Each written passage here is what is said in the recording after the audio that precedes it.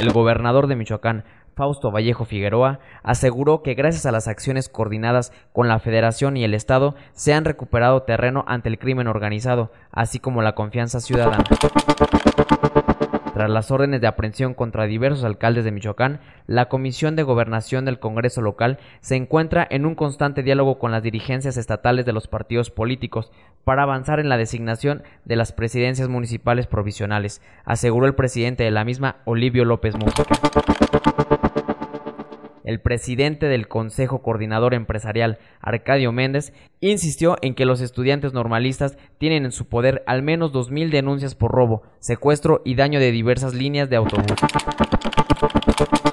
El comisionado para la Seguridad y el Desarrollo Integral de Michoacán, Alfredo Castillo Cervantes, pronosticó que para este martes quedarán 5,000 armas registradas de los grupos de autodefensa.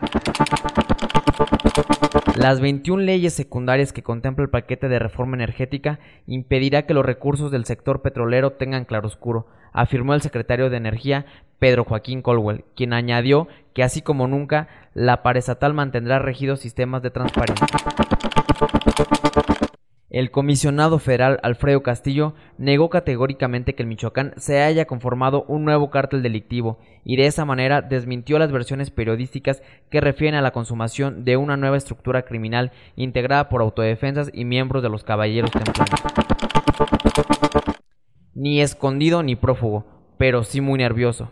El presidente de la Asociación de Productores y Empacadores Exportadores de Aguacate de Michoacán, AC, Sergio Roberto Guerrero Urbina, desayunó y caminó este martes en el centro histórico de Morelia. Agencia Quadratin.